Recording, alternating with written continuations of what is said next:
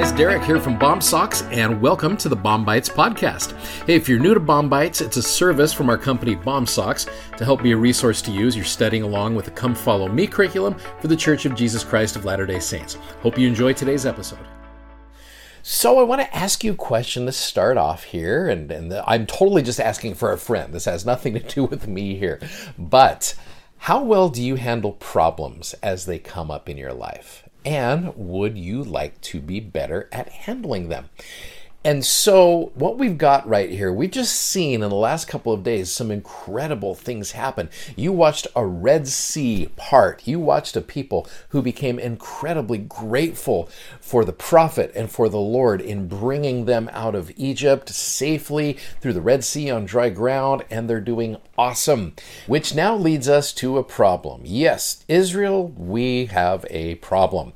So you go to chapter 15. This is right after, in fact, it's very shortly after they just sung the praises of how amazing God was and how amazing Moses was. Verse 22 of chapter 15. And so Moses brought Israel from the Red Sea. They went out into the wilderness of Shur, and they went 3 days in the wilderness and found no water. Now, I get that. They're in the wilderness. I can see the problem there.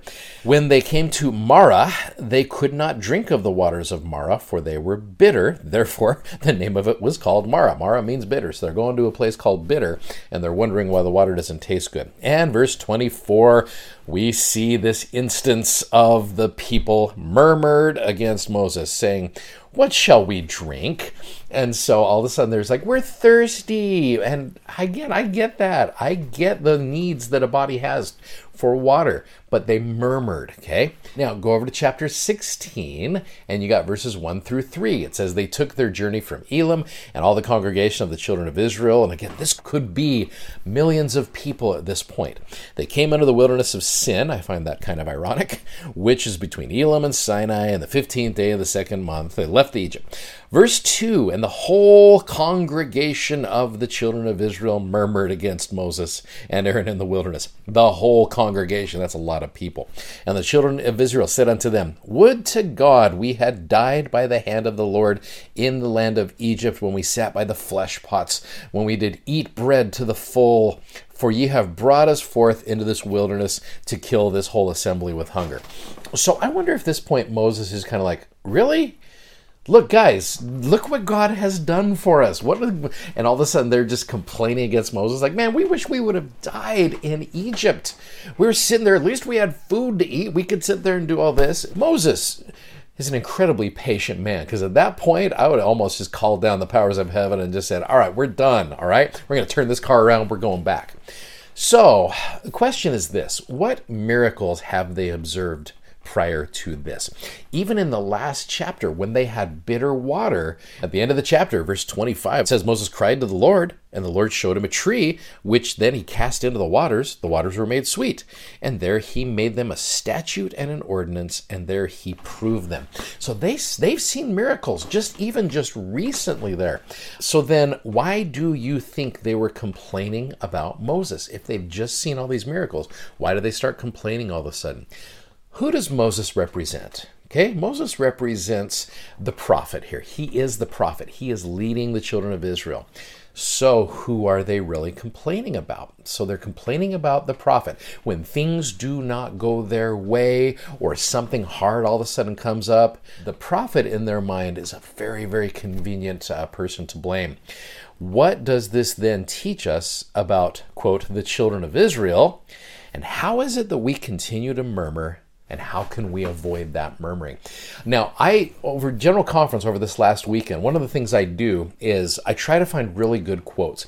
And there's often times where I'm watching, I'm listening to General Conference, I'm like, oh, what was that quote? And then I will see it pop up on social media platforms. I'm very active on social media during General Conference, as far as just learning and picking out quotes and things, because there are people who actually get those quotes correctly, and I'm able to put them in there, and I use them in my sharing with my social media. But as as I am doing that, I am also scrolling through. I usually follow hashtags, and as I'm doing that, I am also finding internet trolls who are very sardonic in the way they deal with things, very complaining. So for about every 9 that I find that are good, there's a 10th one in there of someone just absolutely complaining and murmuring about what has just been said. And it gets frustrating because all I can say is it's a good thing that the children of Israel have stopped murmuring against the prophet in our day when problems come up, or difficulties come up, or things that they don't agree with come up. It's a sad thing. Murmuring, I think, comes so naturally to us. And oftentimes we should try to take the opportunity to be able to find the goodness and find the positivity in things. But I guess when all you are looking for is negativity, then you're going to find it. You're going to find it. So much of it in our minds is we need to train ourselves to be able to look for positivity and look for goodness. And as we do that, we are going to, as Sister Becky Craven said in the women's session, you're going to tell your brain who's boss, okay? And if you want to find negativity, you're going to find it. If you want to find positivity, you are going to find it. I saw this little clip here. It's actually in the Come Follow Me curriculum this week. Elder Neil A. Maxwell. I love this quote because it sadly describes us perfectly. So watch this. Murmuring seems to come so naturally to the natural man. Murmurers have short memories. Israel arrived in Sinai, then on to the Holy Land, though they were sometimes hungry and thirsty. But the Lord rescued them, whether by miraculous quail or by water struck from a rock. Strange, isn't it, brothers and sisters, how those with the shortest memories have the longest list of demands.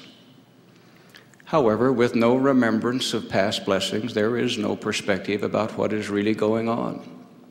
This powerful verse in the Old Testament reminds us, "And thou shalt remember all the way which the Lord thy God led thee, these 40 years in the wilderness, to humble thee, to prove thee, to know what was in thine heart, whether thou wouldest keep his commandments or no."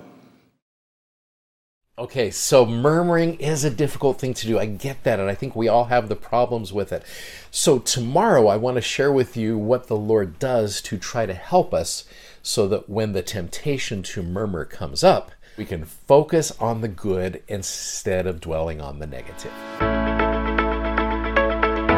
If you'd like to check out our video that goes with today's podcast, you can find us on YouTube, Instagram, and Facebook by simply searching BOM-SOCKS. That's BOMSOCKS. And be sure to check out our amazingly comfortable gospel-themed socks at BOMSOCKS.com. Thanks for listening, and hope you'll join us again for more episodes of BOM-BITES. Godspeed, and have a great day.